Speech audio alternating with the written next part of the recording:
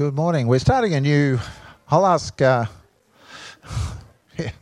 see you later, kids. We'll ask Rob and Helen to come forward right now. We're starting a new series, a new excerpt or a spot in our services where we're going to have couples come along and bring to us some lessons from marriage, but they've only got 3 minutes, so it's quite tight. And so we're going to hold them to that. So we've got Rob and Helen to start off today. And so it doesn't have to be, it could be one lesson or 3 lessons or whatever they've learned.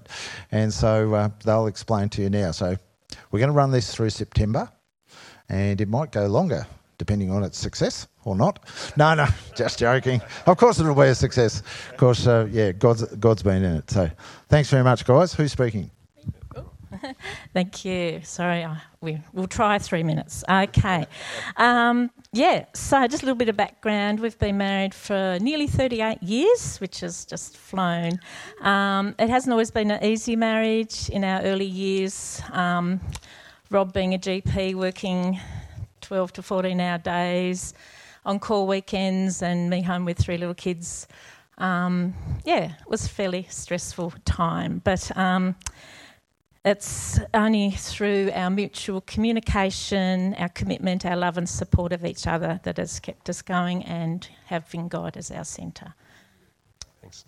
That reminds me of, I wasn't going to say this, but I'll add it in. I remember coming home from work some evenings and opening the door and I think I'll just sneak out and go back to work. It was terrible.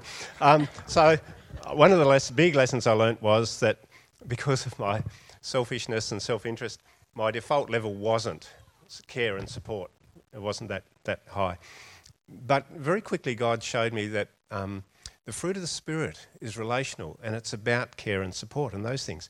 It's kindness, compassion, gentleness, patience, self-control. And the beautiful thing was that I didn't have to make it happen. It was fruit. God made it happen. It was about growth, His transformation, and just being available for that.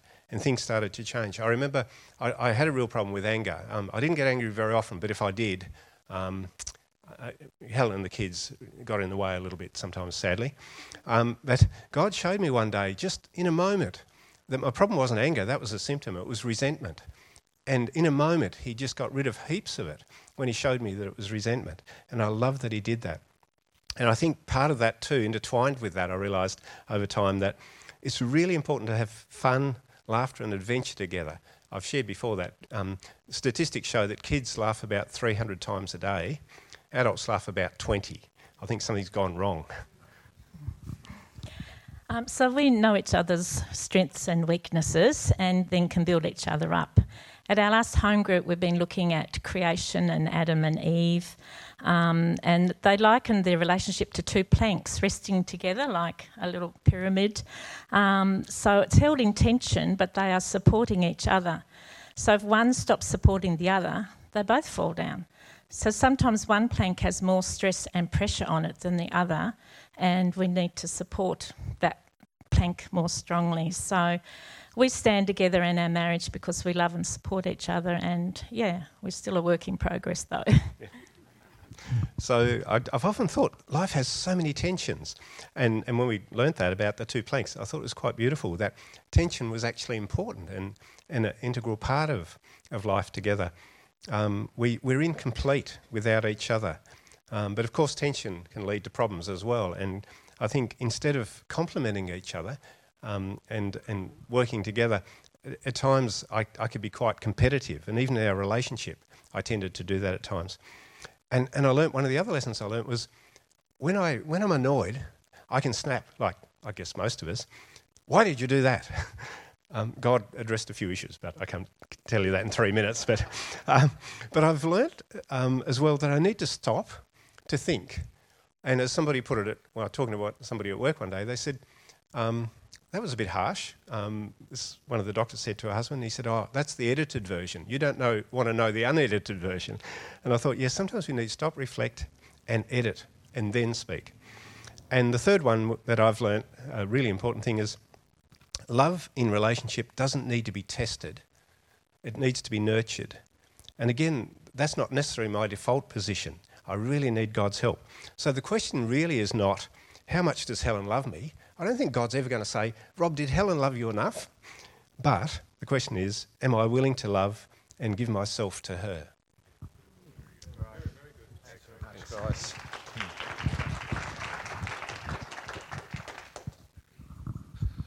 Wonderful. We're feeling that in this whole COVID thing, and especially the months of isolation, that sometimes marriages get a little bit pressure. And we thought, hey, it'd be great to have people who've been married 38 years just to share a few things over the next few months. Not everyone has to be married that long before they share something, or longer. But obviously, God's been doing something in us of supernatural, being a supernatural church, and some real breakthroughs in people last week. So, Lance, if you'd come, let's open our heart to the Holy Spirit. It's truth that sets us free. You'll know the truth, and the truth will set you free. But it's the truth that we know. So, Lord, we just thank you this morning. Thank you for what you begun last week, what you've been doing over the last few months, and just being supernatural, bringing us into truth.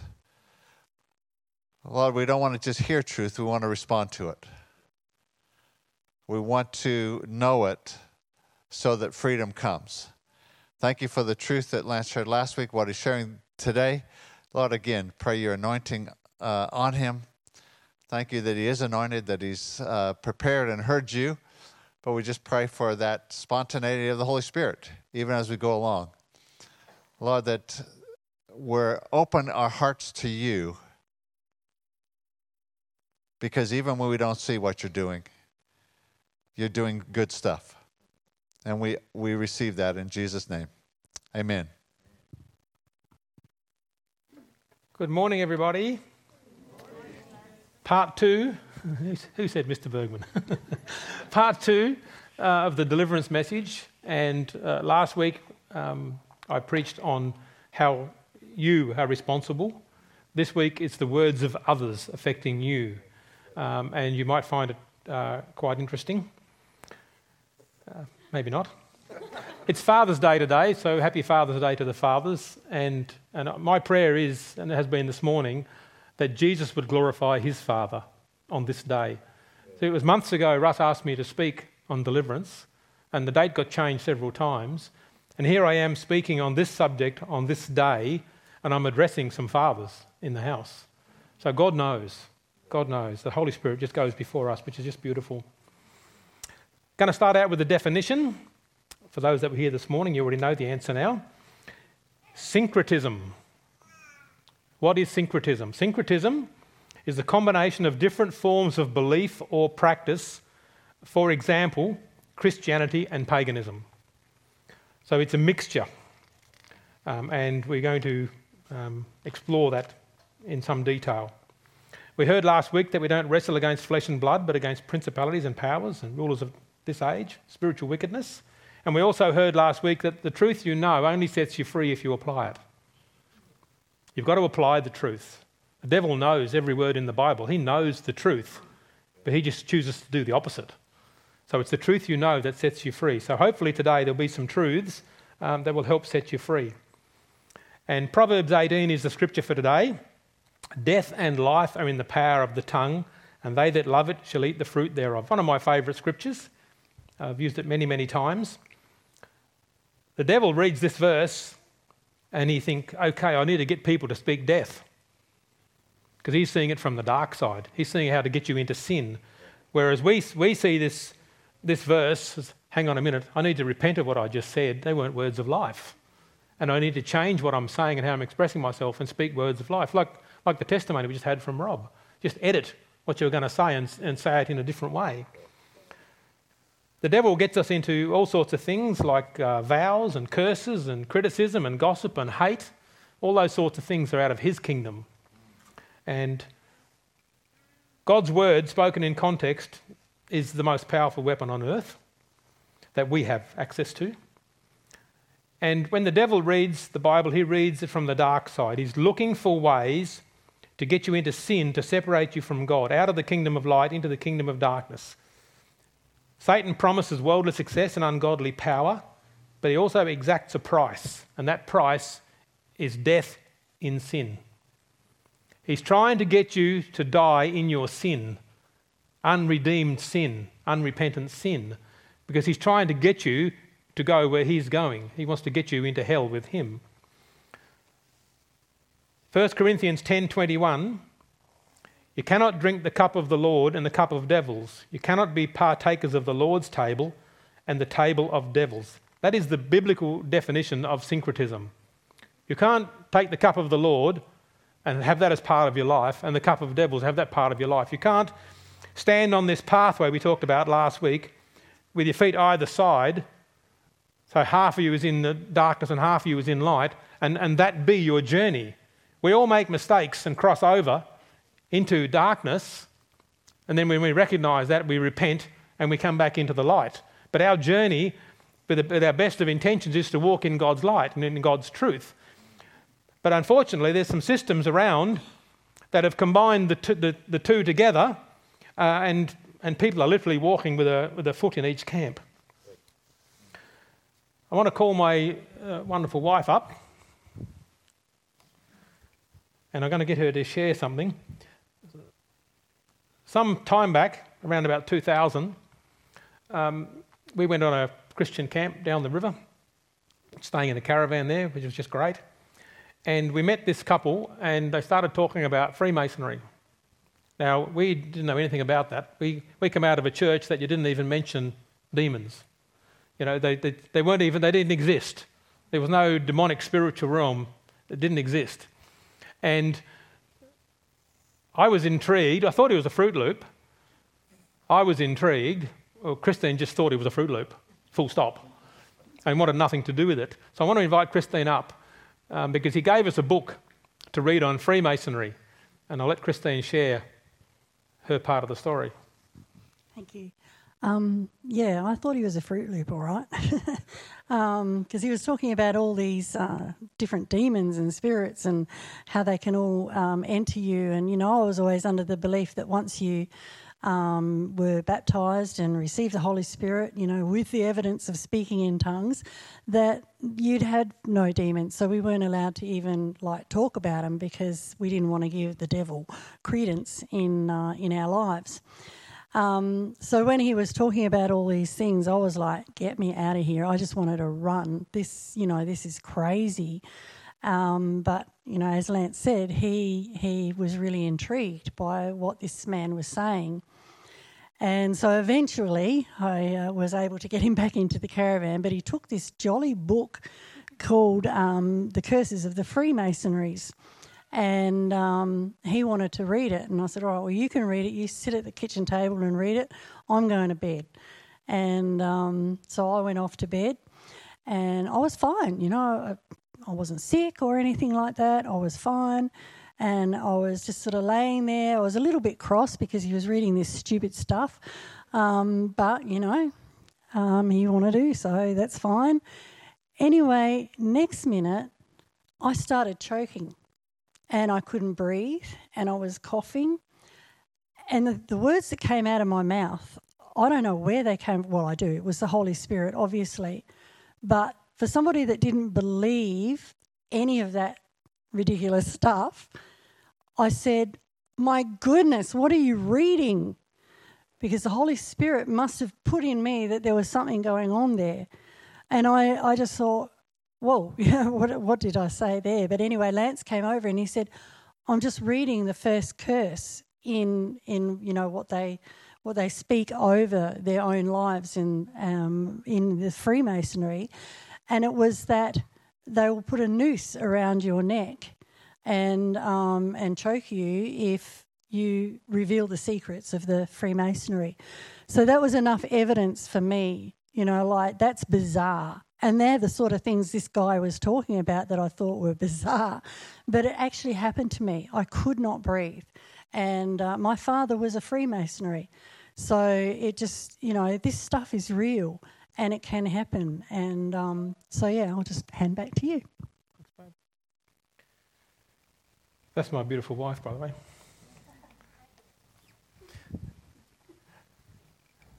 So I was actually reading, and I'm going to read out what I was reading.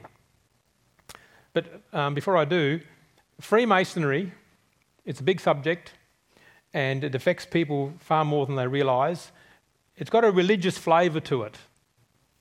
It looks like a religion. But to be a Freemason, you've got to believe in the existence of a supreme being. Anyone will do. And you've got to believe in immortality, living forever. That's one of the ground rules to be involved in Freemasonry. They don't mind what God you serve, or what God you talk about, or what God you pray to.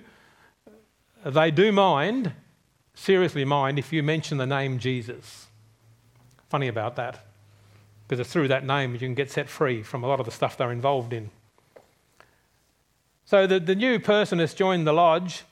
He gets blindfolded to represent that he's in darkness.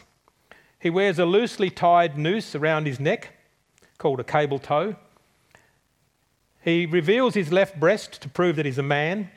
He rolls up his left trouser leg to prove that he's got a strong body.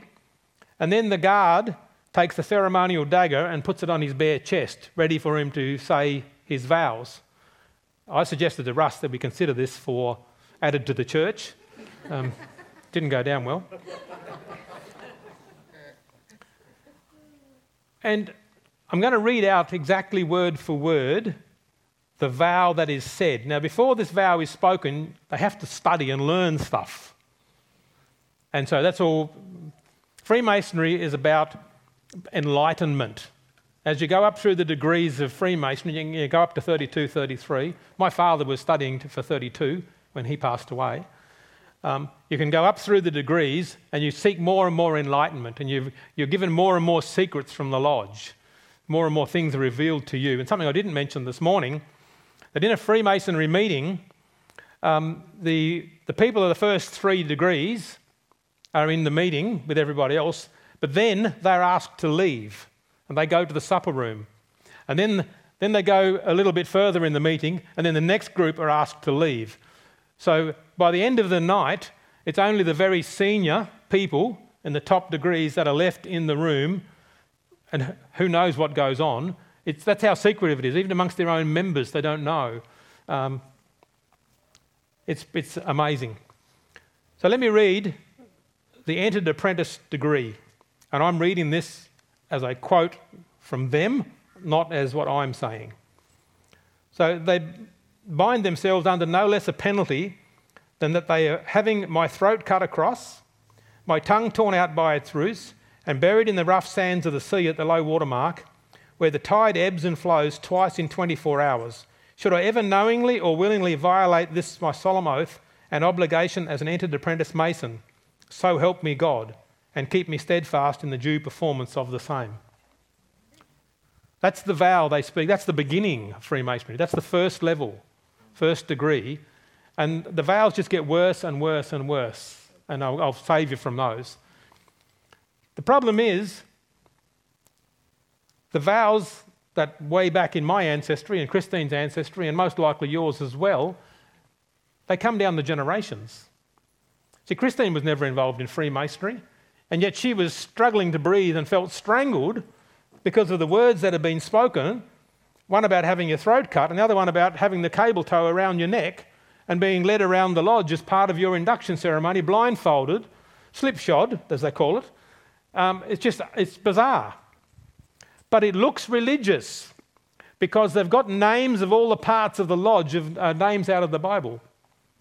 The new inductee is led through 2 pillars, the same names as Solomon's Temple's pillars. So everything is very biblical, and the names they use and the secret passwords, they're all out of the Bible, out of the Christian Bible. But in the lodge, they've got all the books of all the mainline religions. Books, like they've got the Quran, the Tanakh, the Christian Bible, I don't know what the Buddha books are called. All of those main books, they're all in the lodge. And you can choose which one you want to use when you take your vows. They don't care. Amazing, isn't it? It looks religious. You speak to someone who's in Freemasonry. I spoke to a Christian who was in Freemasonry, just joined, and he thought it was a Christian organisation. He couldn't stop and realise, why am I saying these words? Why am I saying I'll have my throat cut if I give away any secrets of the lodge? And then at the end of it, the thing that grieves me is, so help me God. Well, it's not the God we serve. It's another God. And in the Freemasonry world, Lucifer is the great architect in the sky. That's how they refer to him. And he is the God they serve. Freemasonry is linked to Mithraism, and they serve the god Mithra. And there's a lot of codes and secrets come out of that. It's all linked right back to that. It goes way, way, way back in history. Freemasonry has a royal secret which you don't get to know until you get to the appropriate level. I don't even know what that is. And that is that Lucifer is the god of Freemasonry. And when they get to the top level, they know that. They actually use the name in their vows. But at the bottom level, and it's a progression of darkness, getting darker and darker and darker over 20 or 30 years. Which they call enlightenment. Which they call enlightenment. What I find the whole thing prophetic, that they put a blindfold over you to represent that you're living in darkness. It's actually a prophetic declaration of what's coming. They're getting further and further into their own darkness. It's so sad. Now, we're not opposed to Freemasons, just opposed to the system. We love the people, but not the system.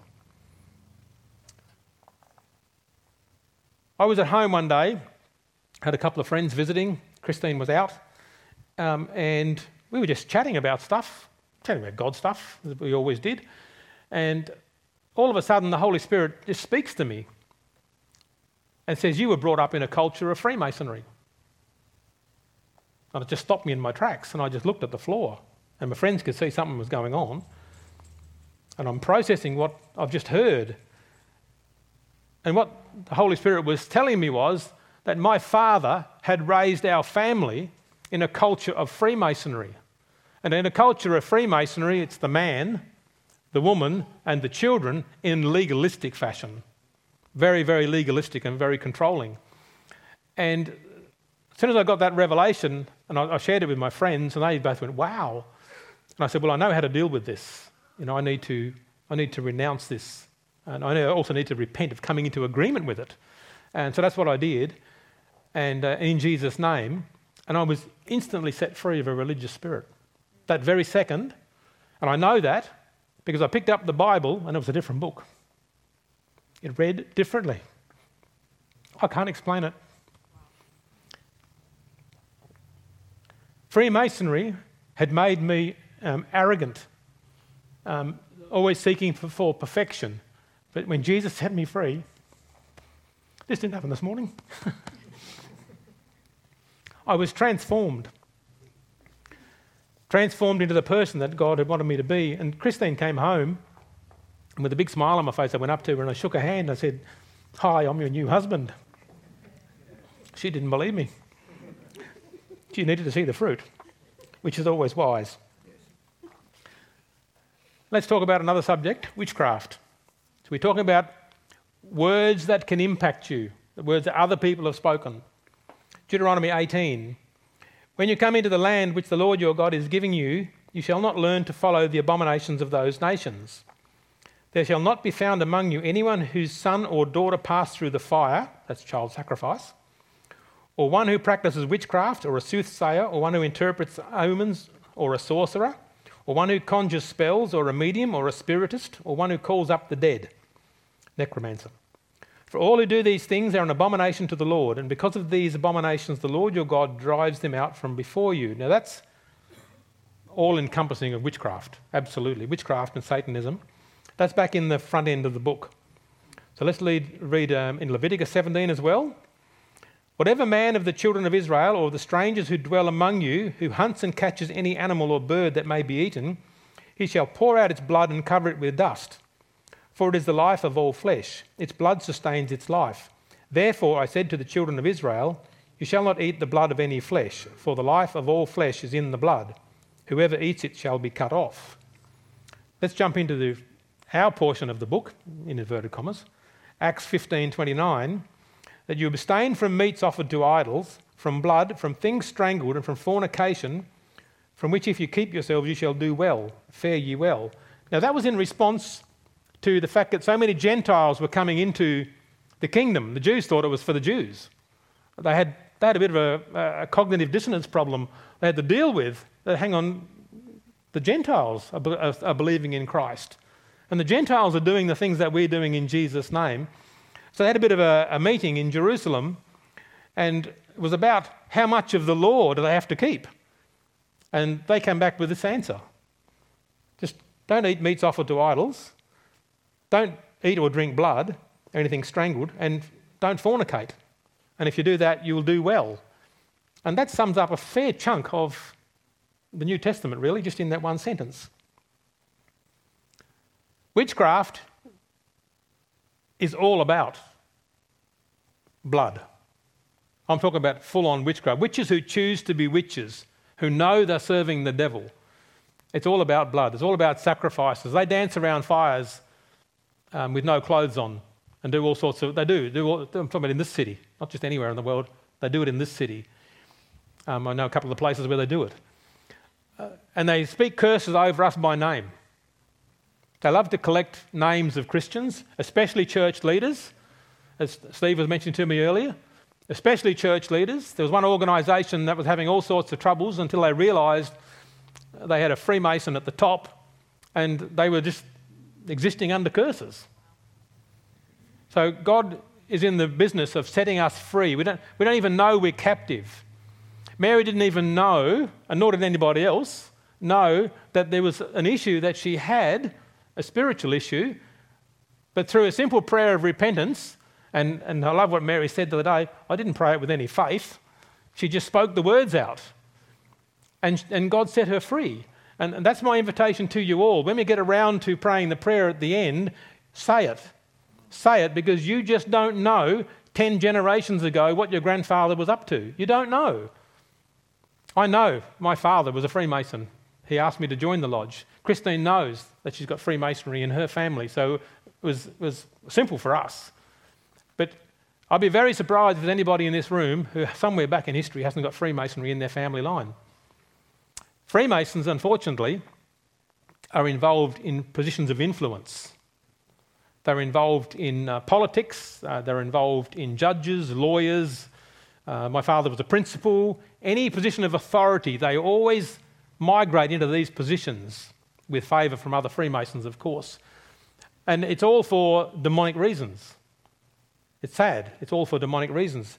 It's time we got some Christians, lawyers. We've got some Christian judges. We've got some Christian principals and Christian politicians, more Christian politicians. So witchcraft is real and curses are real. And I'll give you a testimony of a lady. She rang me many years ago. This lady was from Africa. Lovely lady. 3 little children. And she rang and said, "We are all so sick. We're so sick. Can you come over and pray?" I said, "Sure, I'll come over and pray." So I jump in the car and immediately I'm saying, "Okay, Holy Spirit, what's going on? What's going on?" They've all simultaneously got sick. Normally you catch something and a few days later you catch something, but not there. They all got sick at the same time. And the Holy Spirit clearly said to me, they've received a gift. That's it. That's all I knew. So I turn up, knock on the door, she opens the door, and before I step in the house I said, "What gift have you received?" She said, "How did you know?" She'd just received a gift from the islands out in the Pacific, from someone who'd been out there. Maybe they were doing a cruise, I'm not quite sure what happened. There's 2 items. One of them was this long, had a round glass ball on the end of it, and it had some stones or beads or something inside that made a noise, and it was all woven with cane down into a nice handle. And it's one of those things that the witch doctors curse people with. So that was the first thing. So I said, "That's got to go." So that went out the house into the wheelie bin. And the second thing, and there was a thing that caught my attention, was on the mantelpiece, and it was a little carved figure that she'd been given. And when my eyes first saw it, the spirit inside me grieved like you wouldn't believe. I thought, whoa, this is there's something really demonic about that. Now, I'm not saying there's a demonic spirit in that thing. I'm saying there's a demonic spirit came with that thing. And so that little token, I had to throw him in the fire, and I forgot to mention this morning, there was an audible scream. An audible scream, and I threw this thing in the fire, closed the door on the wood heater, and you could hear an audible scream from out of the fire. Make of that what you will. That's what happened. And so then I just prayed, cast the spirits out of the house, cut off the curses, and then prayed for healing, and they all instantly healed as quickly as they got sick. Jesus set them free. And it was from a curse from some witch or witch doctor or whatever over in the Pacific Island who don't even know these people, and the demon had come with the gift and then had manifested itself in the house, causing them all to get sick. That's how dangerous witchcraft can be. Now, we're not afraid of witchcraft because we've got authority in the name of Jesus. And it says in Proverbs 26 verse 2, like a flitting sparrow, like a flying swallow, a curse without a cause shall not alight. In other words, if you don't have any spiritual reasons for a curse to land on you, it's not going to land on you, even though it be spoken against you. I know that the witches know my name personally. I know. I've been told that by a witch. And they know Christine, and I'm sure they know a lot of you as well. And they are cursing us constantly. They can't hurt us unless there's some spiritual access into our life through sin. And then there's an issue. That's why repentance is such a good thing. If you know you've done something wrong, just repent straight away. I like the expression, just keep a short account with God. If he shows you something, just deal with it. If you're in the car, he shows you something, just deal with it. You can deal with it while you're driving. Just deal with it. Don't let anything that the Holy Spirit is revealing to you, don't let it stay. So now I want to go on to another topic, and this is Matthew 17. And when they were come to the multitude, there came to him a certain man kneeling down to him and saying, Lord, have mercy on my son, for he is a lunatic and sore vexed, for oftentimes he falls into the fire and often into the water. That sounds a bit like an epileptic fit or something. I brought him to thy disciples, and they could not cure him. Then Jesus answered and said, O faithless and perverse generation, how long shall I be with you? How long shall I suffer you? Bring him hither to me. And Jesus rebuked the devil, and he departed out of him, and the child was cured from that very hour. And then came the disciples to Jesus apart and said, Why could we not cast him out? And Jesus said to them, Because of your unbelief. For verily I say unto you, if you have faith as a grain of mustard seed, you shall say unto this mountain, Remove hence to yonder place, and it shall remove, and nothing shall be impossible to you. However, or howbeit, this kind goes not out but by prayer and fasting. What Jesus didn't say was increase your prayer. He said by prayer and fasting.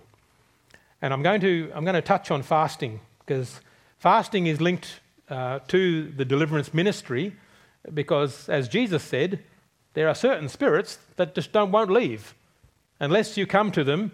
Howbeit, this kind goes not out but by prayer and fasting. And I believe the reason for that is there's a hierarchy in the spiritual realm. Just like there's a hierarchy in God's angels, there's archangels and angels, there's a hierarchy. So there are some spirits that are, and I don't fully understand this, that have a hierarchy to themselves, and they don't just need the name of Jesus, they need you to come from a position of where you've been fasting, and I like to say a fasted lifestyle, because you never know when you're going to need to use the authority of Jesus. Because if you start dealing with principalities, which is what we're talking about here, Freemasonry, we're getting into principalities now, a global one. When you start dealing with things like that, you need to come in the full authority that God has given us out of his word, and that is the name of Jesus with prayer and fasting. Nothing can possibly withstand against that. And so to give you some examples, very, very quickly, Esther, we know the story of Esther, well, most of us do. She declared a fast for 3 days and 3 nights. No food, no water. Nothing, not a drop of anything. That's not an easy fast, by the way. If you've ever done one, that's tough. David, I humbled myself with fasting. Daniel, he fasted. I want to just say something here I didn't say this morning. I hear the term the Daniel fast. Don't like it. I'll tell you why I don't like it. Daniel went on a diet because he refused to eat meat offered to idols. They just feed me vegetables. So if you want to just consume vegetables and not meat as a sacrifice to God, that's awesome. but it's not a fast. Fast is going without food. In the Hebrew and the Greek, it's going without food. So if you're going to fast, you're going to go without food. If you're going to do something like, I'm not going to watch TV for the month and I'm going to spend my time praying, fantastic. That is honourable. But that is a sacrifice that you're making. Don't say, I'm fasting the TV. You don't eat TVs. Some of the stuff that's on the TV is a bit hard to digest. Fasting was an expected discipline in the Old and the New Testament. Fasting is a biblical way to truly humble yourself in the sight of God. It enables the Holy Spirit to reveal your true spiritual condition, resulting in brokenness, repentance, and a transformed life. That's interesting. So if you're going to go into a season of fasting, be prepared for God to put his finger on some stuff in here. Some attitudes, things that you need to change. Maybe it's anger. Maybe it's impatience. So when you fast, you're literally keeping your body under subjection, because when you fast, you want to eat. Let's be real. You know, you do a day or two fasting, I'm telling you, you get hungry. But you've made a decision. So let's say you make a decision, I'm going to fast for 3 days. I've got a particular thing I want to fast about. And so you don't eat any food for 3 days. You are going to be fighting hunger pains, keeping your flesh under subjection. But what happens, this has been my experience, you become far more sensitive to the Holy Spirit. Far more sensitive to the Holy Spirit in ways that I can't even describe. So fasting is Old Testament and New Testament. And fasting is very important in the deliverance area because some spirits, they won't go. But if you've fasted, they will. Matthew 6, Jesus said, "Moreover, when you fast, be not as the hypocrites of a sad countenance, for they disfigure their faces that they may appear unto men to fast. Verily I say unto you, they have their reward. But thou, when thou fast, anoint thy head and wash thy face, that thou appear not unto men to fast, but unto thy Father which is in secret, and thy Father which sees in secret shall reward thee openly." So what he's saying, part of what he's saying, is when you fast, that's between you and God. You don't have to put it on Facebook. Oh, I'm going to be off Facebook for 3 days. I'm going to be fasting. It's between you and God. Don't exalt yourself like you're some great thing that you know how to fast. You stay humble and you just do it in secret. And God knows what you're doing. It's like giving. You don't put on Facebook, oh, I just gave $1,000 to some mission. You do it all in secret. But the world does the opposite. They like to exalt themselves and promote themselves. We're here to promote Jesus, not ourselves. But the thing that I find interesting in here, because the second version of the preaching is always different to the first, it says when you fast. So it's not an option if you fast. Jesus is saying when you fast. Fasting is part of Christians' life. It might not be an enjoyable part, but it's a very important part, in Lance's opinion. Give you some examples out of the Bible where people have fasted, good examples. Jesus fasted for 40 days before he began his ministry. Paul and Barnabas fasted for God's wisdom before they chose elders. Nehemiah, whose real name is Nehemiah, if you know how to speak Hebrew. I know that because I've got a contact whose name is Nehemiah. So he taught us how to pronounce his name. Nehemiah, he fasted in grief when he found out that the walls of Jerusalem had been broken down. He went into absolute grief and he just fasted. Deliverance and protection in Ezra, when they walked 900 miles from Babylon back to Jerusalem, they prayed and fasted to have protection and deliverance on their journey back. And Jonah, when he delivered the word to Nineveh, to the king called a fast and they went into repentance. So fasting combined with repentance is a powerful thing as well. And I want to come back to that. And also to gain victory. Israel was in a battle. They'd lost 40,000 men in 2 days. So they stopped fighting and started fasting for the rest of the day. And the next day they won the battle. So they were after a victory. So if you're after a victory, fasting helps. I'm not telling anybody to fast. I'm just giving you some biblical truths. This with Jonah delivered judgment to Nineveh, and the king called a fast. The last weekend of this month, there's a national fast that's been called in Australia for repentance. It's been 10 years in the planning, getting all the parties to cooperate. So I would like to recommend that you consider being part of that, because they're asking for God to move on this nation. They're repenting of the mess we've made of it. It's being led by some Aboriginal people. So we've got right across the cultures and mainline churches, and that are all involved.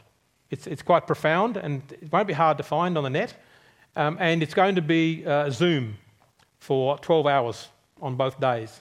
So you can actually get on your Zoom, log in and be part of what's going on. I really, really recommend that anyone that's got some time will do that, because we desperately need God to bring victory to this nation, set us free from a lot of things. So what I want to cover now is I want to do what we did last week for those that were here. I want to lead you through, you can't repent of what your grandfather did, but you sure can renounce it in Jesus' name. So that's what I want to do. I want to lead you through a prayer of renunciation for the things that other people have done. Other people have spoken over your life that you're not even aware of. You might know some of the things, but most of the things we're dealing with here you don't know about. And it's the same format as last week. We'll go through the renunciation, and then at the end, you, on behalf of yourself and your family, in the name of Jesus, will command any demonic spirits to leave that have been impacting your family. Back to where you started. Life and death is in the power of the tongue. Correct. That's why we're saying it. That's why we're speaking it. Yes, correct.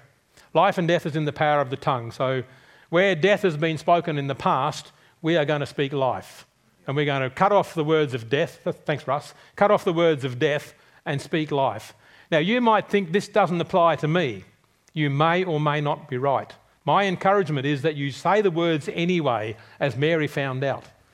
She was quite confident that she didn't have any issues whatsoever to deal with of a spiritual nature, and yet she got set free straight away. And the Holy Spirit graciously told her what it was. So don't just say the words expecting God to set you free if there's anything in your life that has been affecting you from the past. This is about equipping the saints, because the deliverance we've been teaching, any one of you who is a born-again believer in the name of Jesus Christ can cast out a demon. Most people don't realise that they can do that. It's part of our ministry. We're all able ministers. So I'm going to lead you now in this prayer of renunciation, and I ask you to audibly repeat this out loud with an expectation of God moving. Heavenly Father, I come to you in the name of your Son, Jesus Christ. And I renounce and reject any and all ungodly agreements that my ancestors made with Satan and his demons. I renounce all idol worship and worship of false deities by any of my ancestors. In Jesus Christ's name, I reject, renounce and cut off any ungodly consequences coming down my family line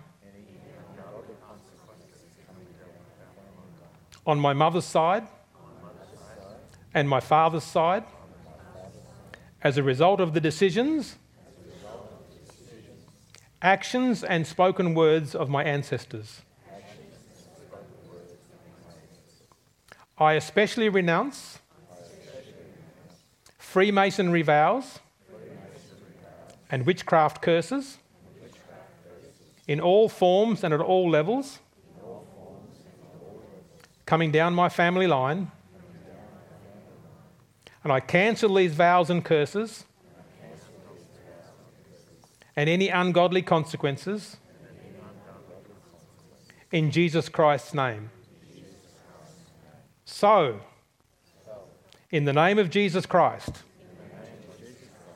I command all demonic spirits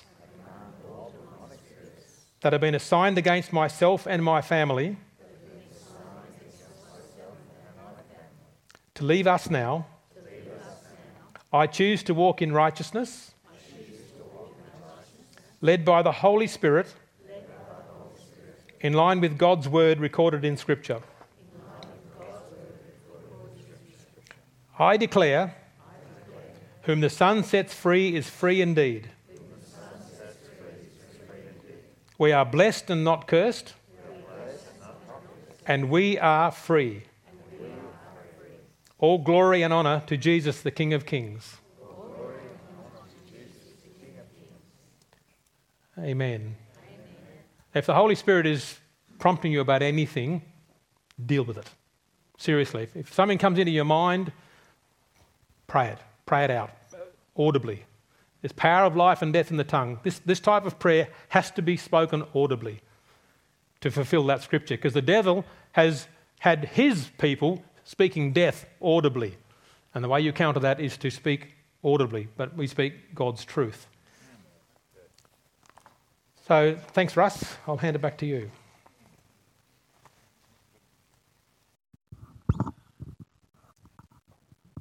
Amen. Why don't we stand?